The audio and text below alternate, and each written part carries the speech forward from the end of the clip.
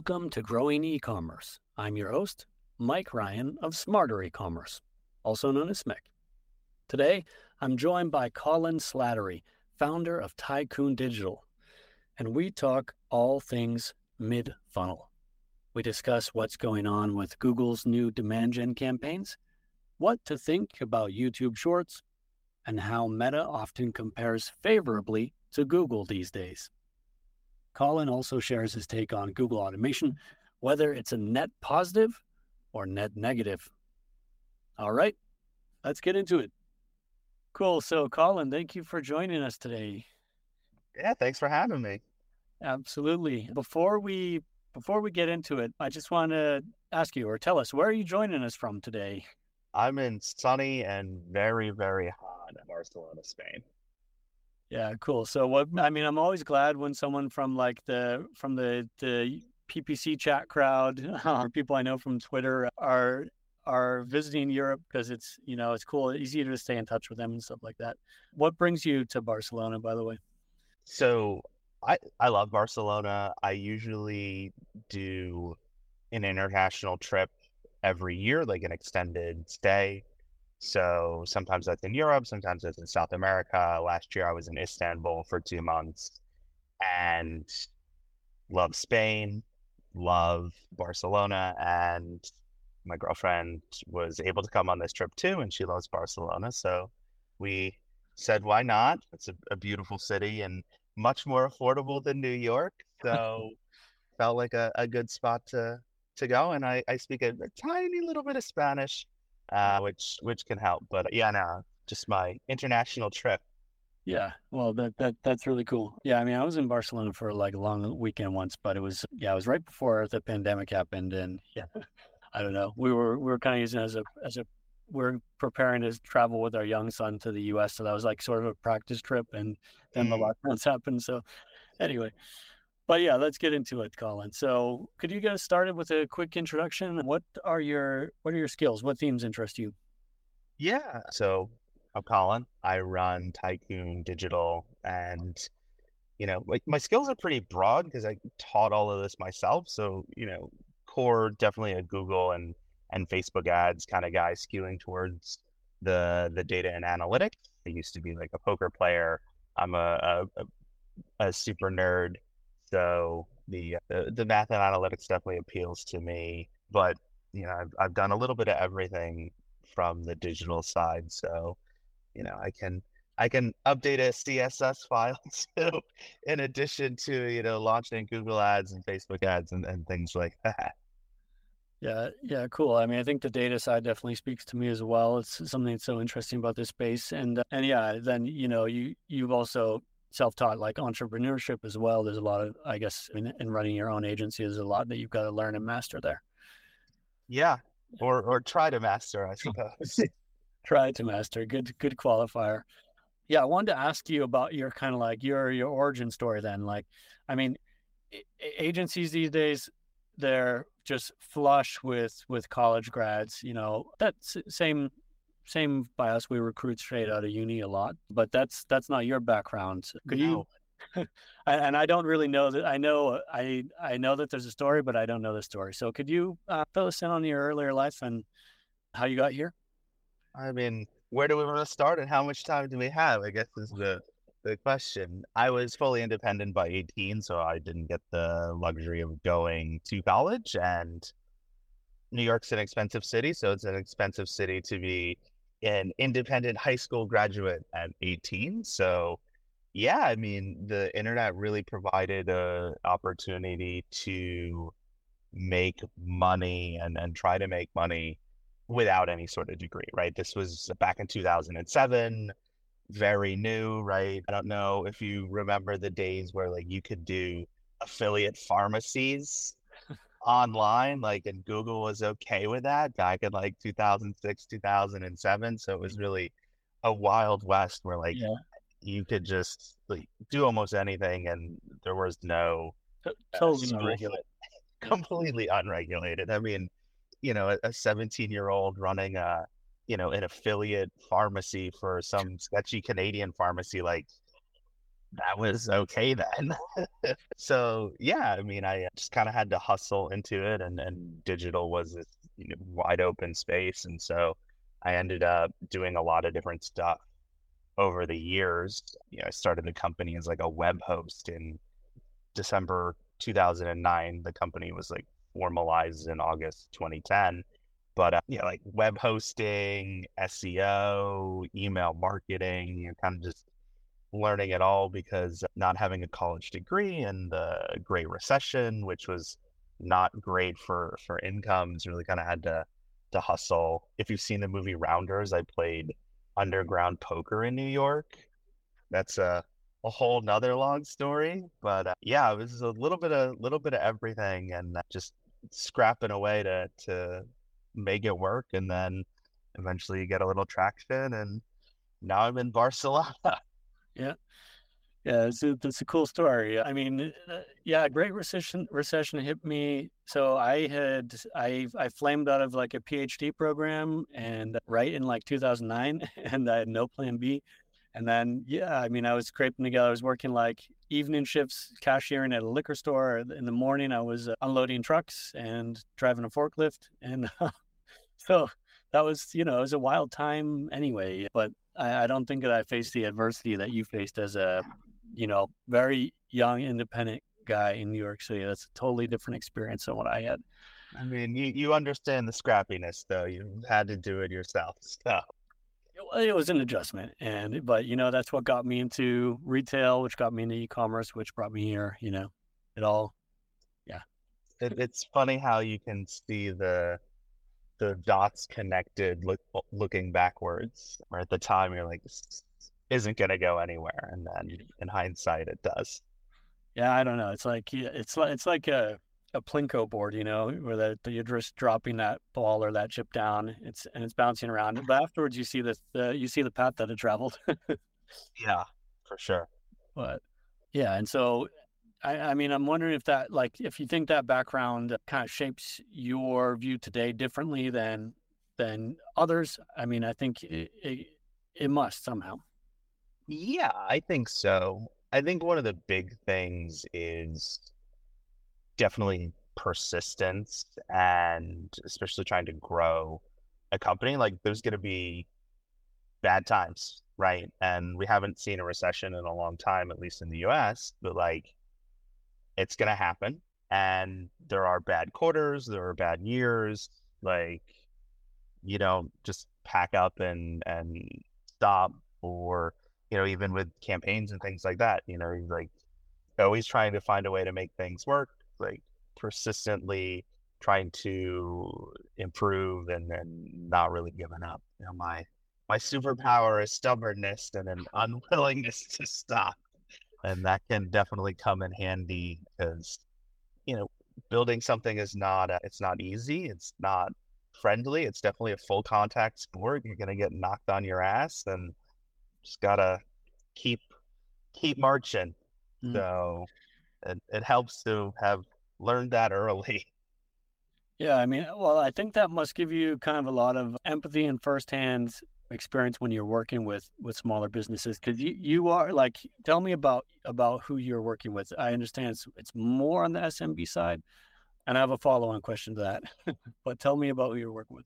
Yeah, so most of our clients are spending less than 100,000 a month. A lot of them are spending less than, done a lot of work with like fresh upstart, like, hey, we launched our Shopify website, like let's get going. And I definitely appreciate the the sort of fortitude and the courage that it takes to be like, I'm going to build something, I'm going to start something, I'm going to put my stuff out there for the market to judge, right?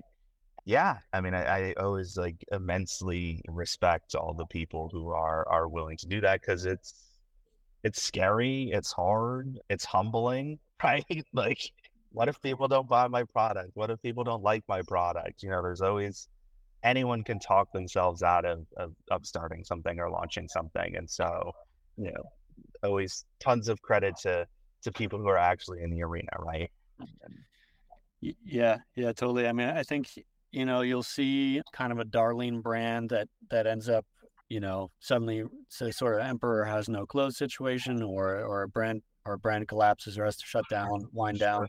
And there are sometimes people savoring that. And I think it doesn't have a lot of respect for, you know, what the reality on the ground and how hard that is. Yeah, absolutely. But yeah, well, it's funny because yeah, like 50K, 100K monthly spend is not that small here in Europe, but it's a much more fragmented market. So I think that's a reflection of that. But I want to ask you, like, when you're talking about some of the companies on the smaller side, imagine like kind of a startup brand or something like that. Sure. Has paid search become a rich man's sport? Like, do you just have to have the wallet and have to spend big, or what are the challenges faced by smaller advertisers that a larger advertiser wouldn't have to worry about? There's so many. So I do think it is more of a rich man's sport today than it used to be. Obviously, costs go up as it becomes more mature, right? It's a fully mature platform at this point.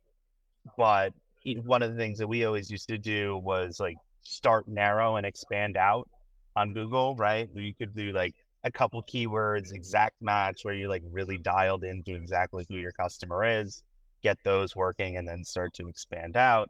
And that is really a much less effective strategy these days, especially with all of the machine learning that you have to lean on. The days of manual CPC with maybe that eCPC checkbox clicked are long since over for the most part. And there's a lot of data loss now too, which is a challenge for small advertisers.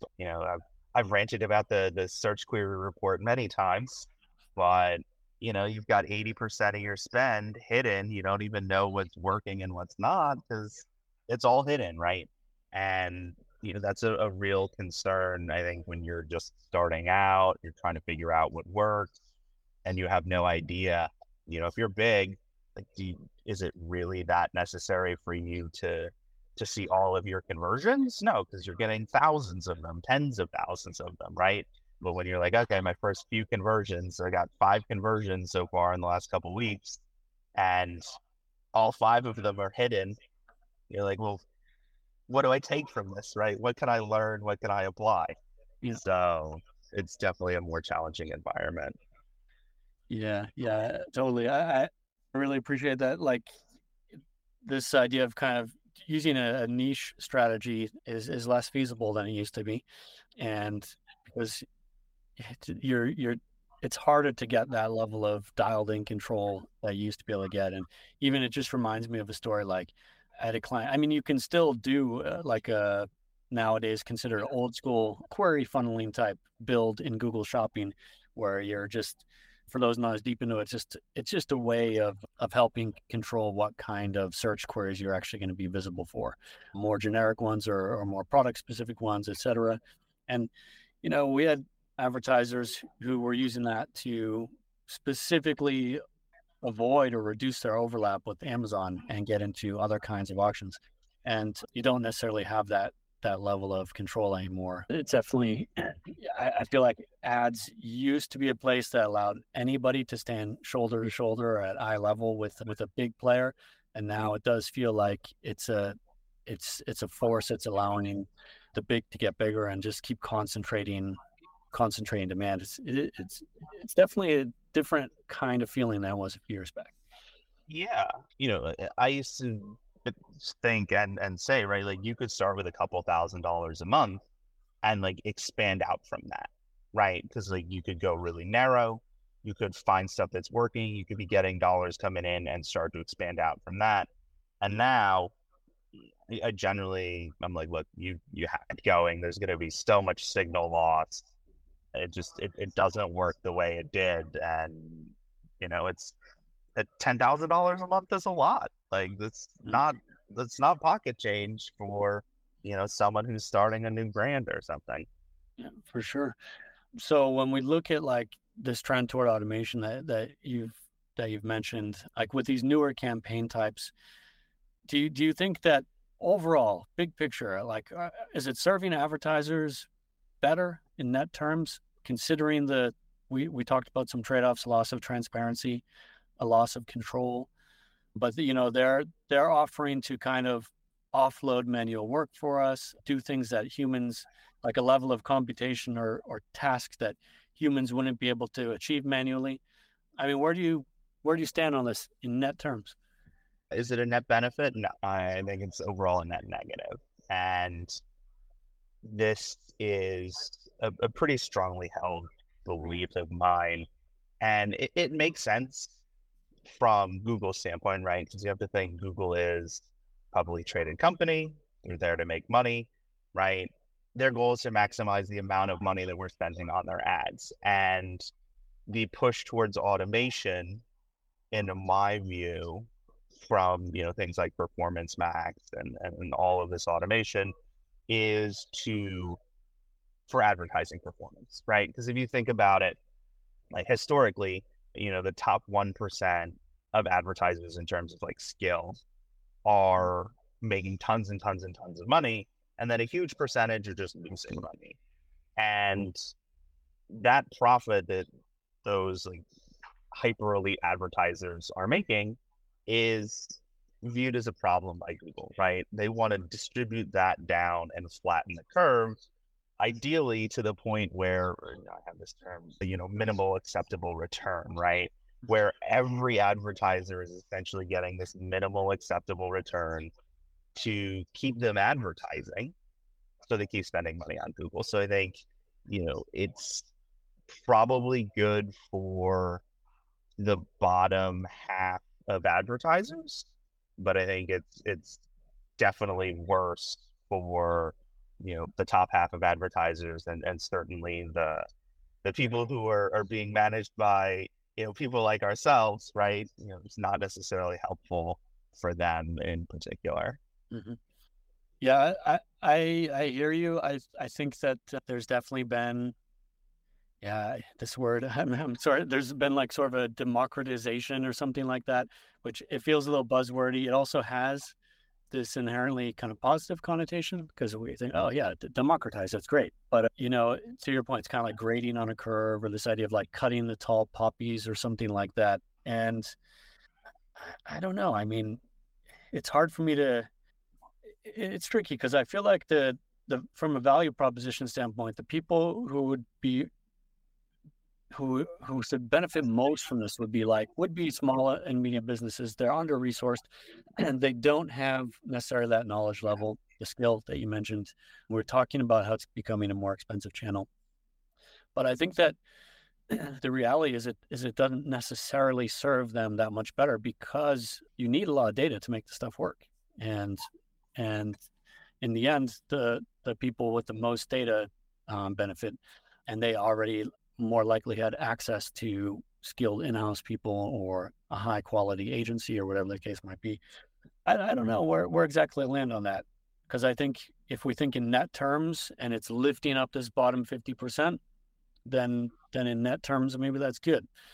Hard for me to say, but I definitely, that's kind of premise of like Frederick Villet's book, Leveling the Playing Field, because it's leveling the playing field. That's the perfect way to phrase it.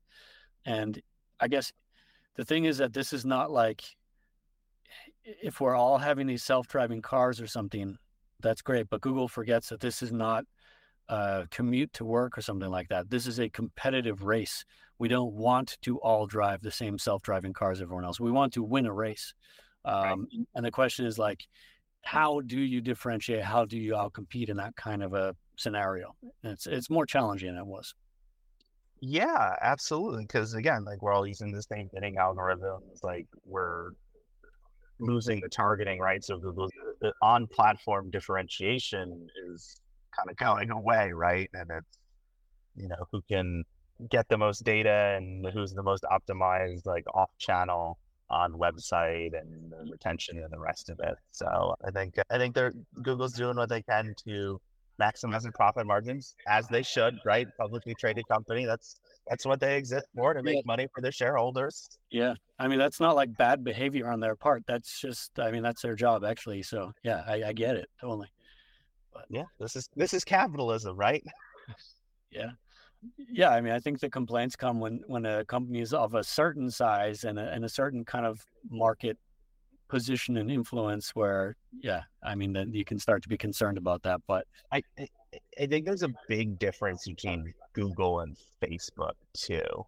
And this is something that I don't know, I thought a lot about, and I feel like not a lot of other people have really like discussed. And I think I find the relationship with Google to be much more adversarial than with Facebook. And I think the reason behind that is from a search standpoint, which is Google's bread and butter, right? Like they really don't have control over the amount of inventory that exists. Like there's like people are going to search basically the amount that they're going to search, right? And Google doesn't have a lot of capability to increase that inventory. So, in order for them to make more money, they need to more aggressively monetize that inventory. Like get people to pay more for low quality inventory that they weren't bidding on, increasing the costs of the bids for the competitive inventory that exists. Getting agencies out of the equation so that 10 or so percent can go into the bids on search. And Facebook, they have much more control over their inventory. They can get people to scroll more and spend more time on the apps, giving essentially more mileage to serve ads against, right? So Facebook has much more capacity to control their inventory than Google does. And so I think that's one of the reasons why the relationships are kind of different.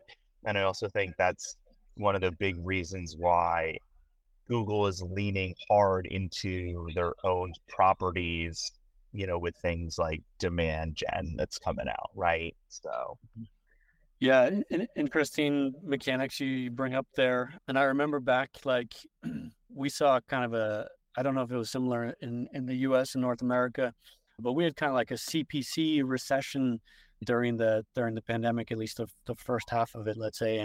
And my hypothesis about what was going on there is that just there was so much more search volume, and it was quite natural. People were searching online. This increased the amount of inventory, and it caused a reduction in unit price. If that inventory would be more constrained, if there'd be less inventory and all this ad dollars competing for it, then the unit cost would go up. But you're right. Google, this is a bit like the weather for them. They can try to identify commercial queries better and make sure that ads are being served. There are things that they can do for sure, but ultimately it is a bit like the weather for them, that search volume. And then this causes them, I mean, this used to be called surfaces, and I don't know if they really replaced that term. I think they're not really using the term surfaces anymore, but they look at more like where else can they create space. And some of it is like organic, some of it, or there are free clicks, and some of it is monetized. But you just said the word demand gen. So, and we were just talking about these new automated campaign types. So, like, what can you tell us about demand gen? well, it's kind of like Discover on steroids, right? Well, Cyrus, And let's Discover then for somebody. I mean, just not. We don't have to get too much into it, but quickly, what's Discover and what's demand gen? so Discovery ads, essentially serving across specific Google properties. So, they're in Gmail, right? They're in like their Discover at YouTube, some placements, right? Not video placements. This is home search and like watch next, things like that. And it's kind of like middle of the funnel ads. So they're visual images, product feeds, things like that, serving on some of these Google properties. And in between kind of the again, top of the funnel YouTube, like traditional, what I consider traditional YouTube, display definitely, and then obviously search towards the bottom of the funnel. So it's the closest Google's really gotten to date before demand gen, right? In terms of like having a sort of Facebook analog. So, And yeah. and I interrupted you earlier. So you said that demand gen is then like Discover on steroids. So we just covered Discover. So take us then further into demand gen. Yeah, so demand gen's just adding more, really, I guess like what you could call like the rest of Google's owned properties that aren't search, right? So it's YouTube, it's shorts, it's in stream. You're getting video access. They're adding, additional audience types, right? Literally like lookalikes. Like Yeah. who's heard of those from the social side of things? Yeah. So it just, I guess, like expanding it out to the whole network of owned properties that aren't search. Yeah. And so that's an interesting placement category there. Google owned and operated. And like that was a big part of what Performance Max was, or what Performance Max is, was just taking these shopping campaigns, making sure that, I mean, yeah, there's also a display component, but also making sure that they're going to be putting those ad dollars towards Google owned and operated properties. And demand gen is kind of like just plucking out that GO&O, Google owned and operated segment, and really addressing that. I mean, you before mentioned a couple times, like, this is the closest that they've had, or most comparable they've had to paid social. They're taking terms like lookalike audiences, and it seems like they're trying to take some of the propositions of paid social and speak to those. How credible do you find a comparison between demand gen and, say, a Meta campaign? So I think it's higher up the funnel for sure, but I think the comparison is somewhat valid for sure. I also think that like Google would love to get their hands on a social media company like Snap, Pinterest. Like if it weren't for antitrust scrutiny, they would like love to add that to the overall portfolio. But I think it's like pretty close, right? It's not, if I were to kind of like compare it specifically to something on Facebook, right? It would be maybe not like a purchase optimization, but maybe like an add to cart optimization, because Facebook has different events that you can optimize for, right? Really will put you in different spots of the funnel. Like Facebook knows if you're a buyer like really well. And so I don't think demand gen is going to have that level of down the funnel capacity to drive purchases at the efficiency that Facebook does, but I think pretty comparable. And I think it'll also be able to leverage the assets that people are already using on social, which is going to make like pretty easy uptake. And that's, I think, always been one of the challenges, is that all of these advertisers who are Facebook first, they're like, oh, great, let's add Google to the mix. And they're like, oh, wait, we can't, like, none of this is relevant. None of this is useful. Or we got to like completely start from scratch. And has always been a little, well, and I think this is going to help kind of lower the barrier to entry pretty significantly. Mm-hmm. Yeah, I agree with that. And I think that, they're leaning pretty hard on YouTube here, and that's probably the closest thing that they've got to like a proper social platform. I guess a couple questions I have, like, I'm wondering, like, the headspace that people are in when they're on YouTube compared to the headspace that they're in when they're browsing a content feed on Facebook or Instagram. I feel like in that sense, YouTube is maybe pretty close, but like the Gmail part sticks out like a sore thumb. Like, that's just in there, in my opinion. It doesn't really fit to demand gen, I would say. But I mean, yeah, I would see that as a better place to serve some remarketing inventory or something like that. And this makes me wonder too, like, demand gen, the idea implicit in that name is that you're going to be waking up cold traffic and waking up demand and awareness in people who didn't have that before, or somewhere a little below an awareness campaign, let's say. But and I'm wondering, I just feel like Google's algorithms, and it probably has to do with their audience graph and some of the technologies they've built, but they're really good at the warm traffic and at that demand capture. And I'm wondering how well they'll perform here and actually bringing us some more kind of cold traffic. Yeah, I mean, it's an open question, right? Facebook has been amazing at it, but it's also been their entire business, and Google for the majority of its existence and the majority of its revenue, right, is demand capture.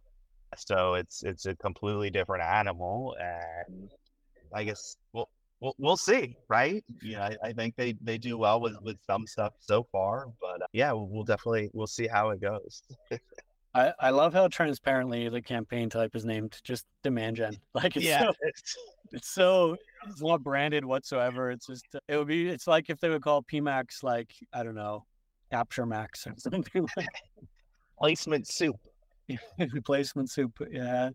Yeah, then hey, you know what?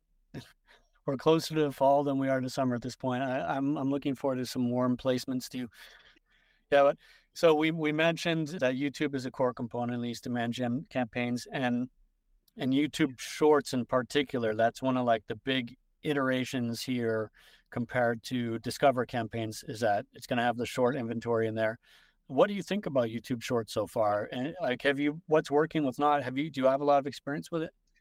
I have a decent amount of experience. We run YouTube Shorts for most clients that are also running on social, and I honestly find it to be pretty strong. It definitely punches above its weight. I mean, the great thing about Shorts is that you can essentially take assets that work well on Facebook, vertical video, very native feeling, kind of like TikTok text overlays, all of that, UGC content that you see people posting about on Twitter, right? You can take that, drop it right into Shorts, and it's gonna perform pretty well, and sometimes like very well. So it's something that we've found as well is that while the direct attribution is maybe not amazing, like it could be pretty good, the post purchase, and I always cite post purchase data with like a gigantic grain of salt because I don't even remember what I had for lunch yesterday. So,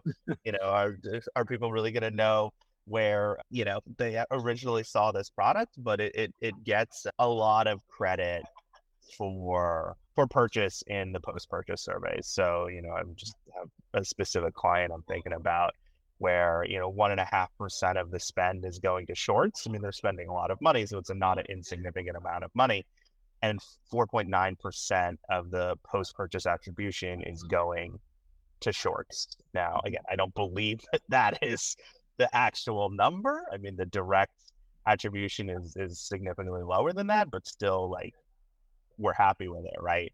Yeah. So I think it's generally a great placement. I mean, it's a lot of inventory. It just matches how people are interacting, right? Like I sit on TikTok a lot, like Instagram Reels, like it's kind of, I feel like the way that media consumption is going, and YouTube's the biggest media platform there is. I like Shorts. I recommend it to every, paid social client as like something to test, like throw some budget in there, see how it does. And yeah, I'm excited about it in demand gen too. Yeah, I'm quite curious about it, and I mean, I think the interesting thing about this short form video is like. So, by the way, I'm I'm an old man. I'm not on TikTok. Also, I haven't really checked out YouTube Shorts that much myself. So my exposure here is like to Reels on Instagram, and but what I find about my behavior there, like if you think about like a view rate, I either have like a 2% view rate or like 1,000% view rate because I ended up rewatching the thing like 10 times because they're so short, and yeah, and if they're really good, then they're really good. So I think it's a interesting form of engagement. And I think what sounds cool in the demand gen context, they're going to have these brand lift studies, which we know from YouTube, and say what you will about them. I'm actually kind of more interested in the search lift studies because you'll hear that like from folks who are advertising on both Meta and Google. It's like if there's a reduction in their spend on Meta or they're turning off Meta or something, that then they see their search volume on Google can drop as well. And so I'm wondering, what kind of effects there. I really believe in search lift as a phenomenon, and I'm curious what the studies will show. I'm excited about that because I've seen this so many times with paid social, right? And it's one of the ways that we can also, I mean, we can't like directly track it, but it's one of the things that we also look at, when we're working with clients. It's like to get a more complete picture of performance, right? And I think, TikTok in particular, we see this a lot where like the direct attribution on TikTok will be terrible, but we start running ads on TikTok and Amazon sales will surge in relation to the TikTok. I think it'll be really exciting to see what it is, because I definitely believe the phenomenon is there as well. Yeah. I mean, that's the premise of demand gen, that you can generate the demand over here and then go ahead and capture it through the search channels over there. And I don't know what I want to say. I don't know. Let's see how it's going to work out, though. Oh, yeah, because I remember what I was saying. That's sort of the promise of PMax already, is that these properties are in there and that Google's going to like kind of magically serve the right ad at the right moment to the right user and so on, and create something more than the sum of those placements. But I kind of don't believe that that's actually what happens in PMax. I feel like they just go shopping, and if there's extra budget, then they throw some display in or something. I don't really feel like it's this synergetic magical formula. And I think demand gen plus PMax, or demand gen plus any kind of search or shopping, could work pretty well. Yeah, I feel like my feelings on Max are pretty well known. Like Google people are in my DMs all the time, like trying to tell me I'm wrong. But I generally view PMax as like remnant inventory, like sales. Like that's what it. Yeah, and so I think I'm much more optimistic about demand gen than PMax. So I would say it has a very positive buzz at the moment. So before, I'm just looking at the clock here. I've got you a bit longer. I want to ask you, just we were talking about paid social. You are managing Meta ad spend in addition to Google, and I'm just wondering, how is the situation different than like 18 months ago? Because I hear things are improving, signs are positive. Is that what you're seeing too? yeah, it feels like a lot. It feels like a much better platform, and Tim Cook definitely like took Apple out there, took Meta out to the woodshed with iOS 14, which is now that's two, or is it 2 or 3? I don't know, 2 or 3 years old at this point. That's a while ago now. That's a while ago. Yeah, but it took Meta a long time to get their attribution back in platform, and like it's still like a buggy platform, and there's stuff in there, but I think it's in a much better place now. Advantage Plus, the new campaign type that has rolled out over the last year or so, tends to work really well. I mean, I'm incredibly bullish on Meta. I've invested a lot of money in Meta stock over the last year or so, which has turned out to be a great decision, but I think it's in a much better place. I think advertisers are in a better place on Meta too.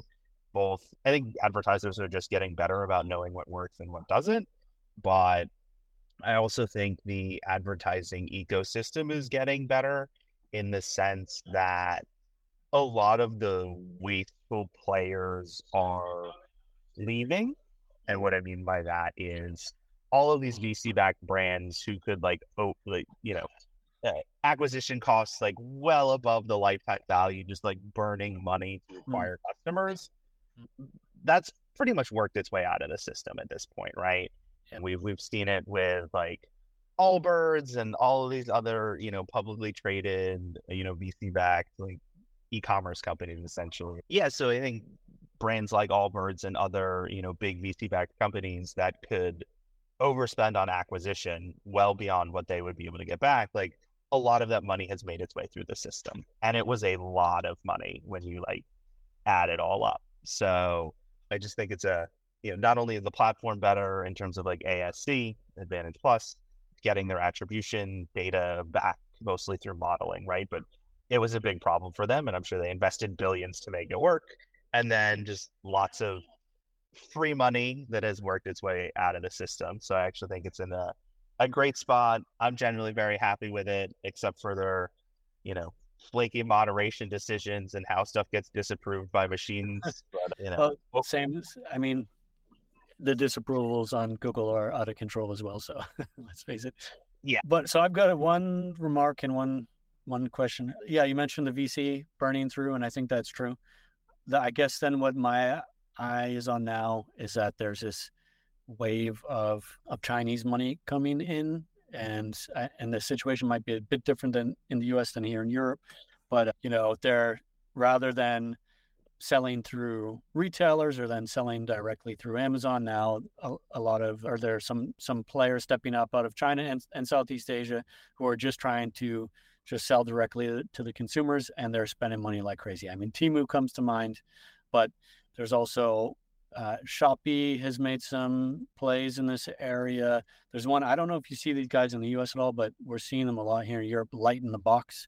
They're out of Singapore, and they're just throwing money at the wall. So it seems like there's always got to be some big shot walking around spending way beyond any kind of realistic customer acquisition payback window. But yeah, It's definitely I'm sure it's a cycle that will always repeat itself. It feels less on Facebook now, so we'll enjoy those waters while we have them yep.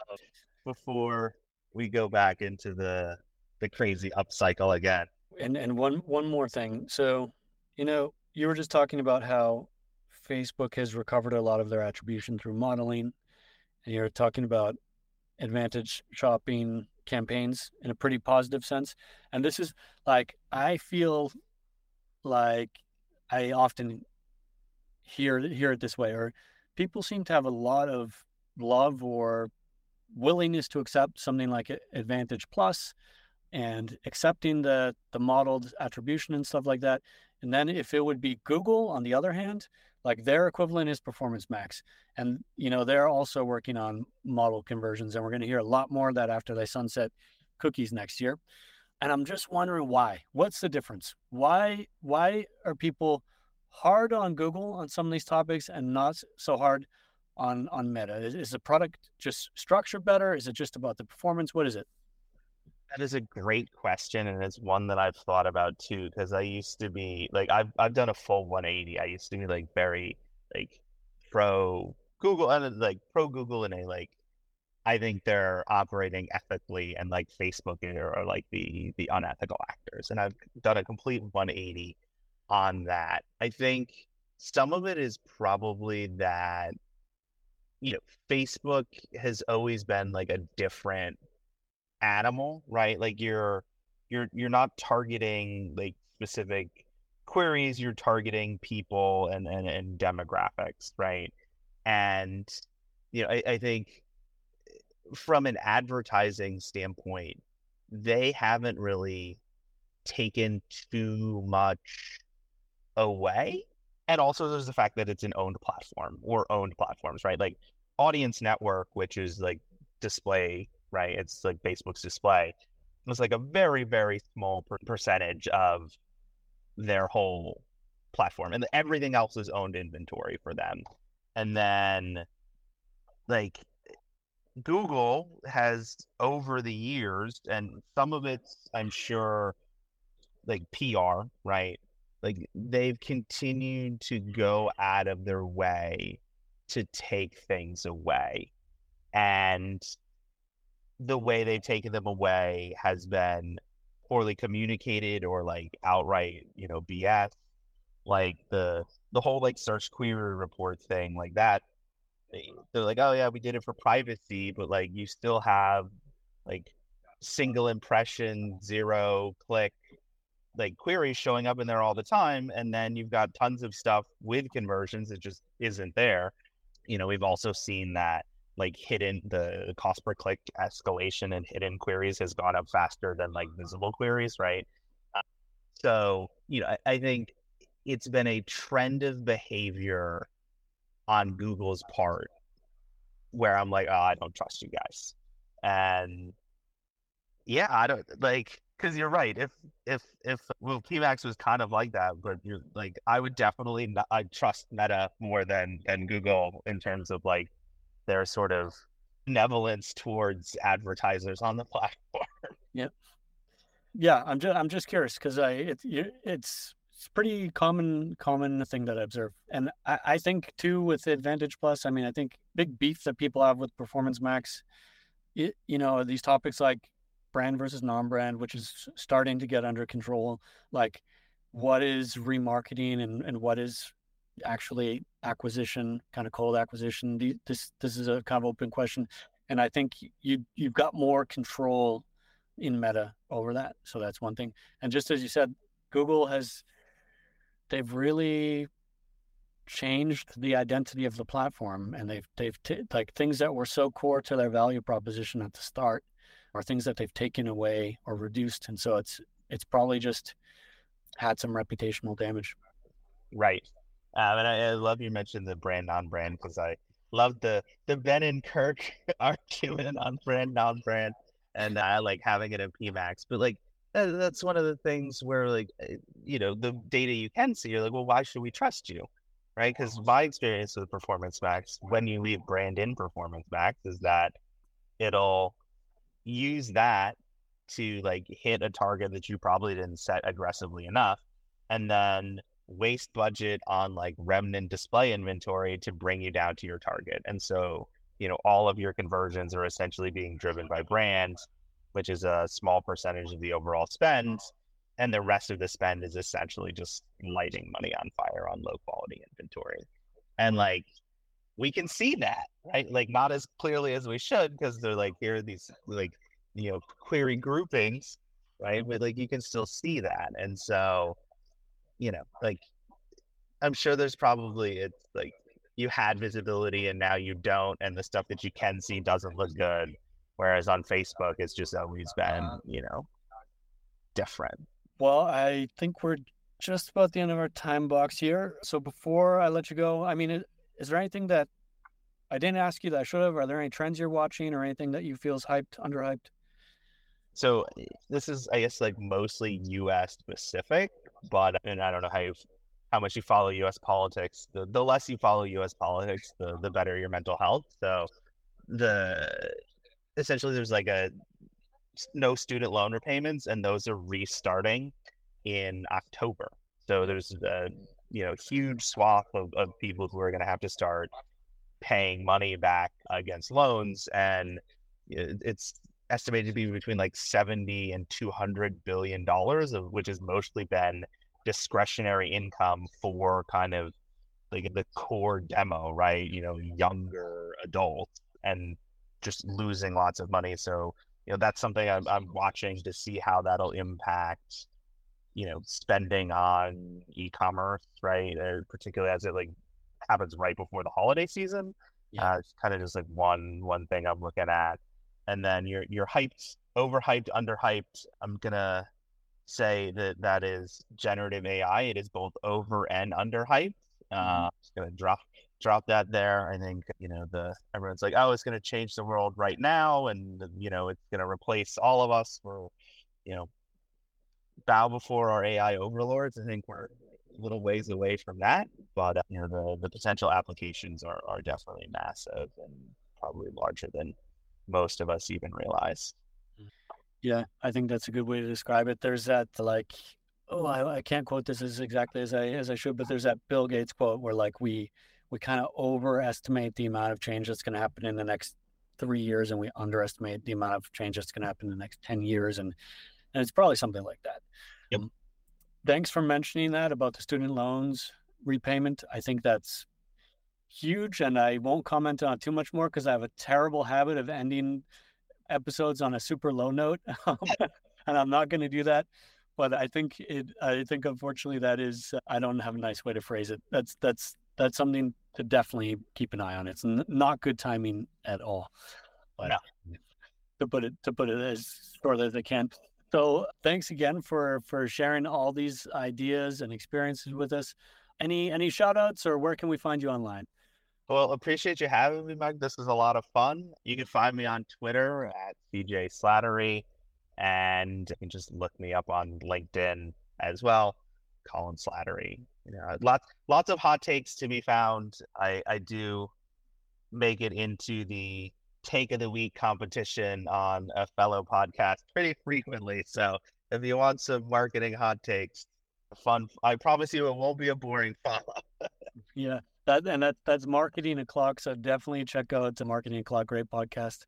I might have gotten a hot take on there once or twice too, but I love that podcast. It's always a lot of fun. Yeah, so that was Colin Slattery. Thanks again for joining us, Colin. Thanks for having me, Mike. Thanks for listening to Growing E-commerce. And if you enjoyed this podcast, please consider sharing it with coworkers, friends, or within your professional network. We really appreciate it. This podcast is produced by Smarter E-commerce, also known as SMEC. To learn more, visit smarter-ecommerce.com.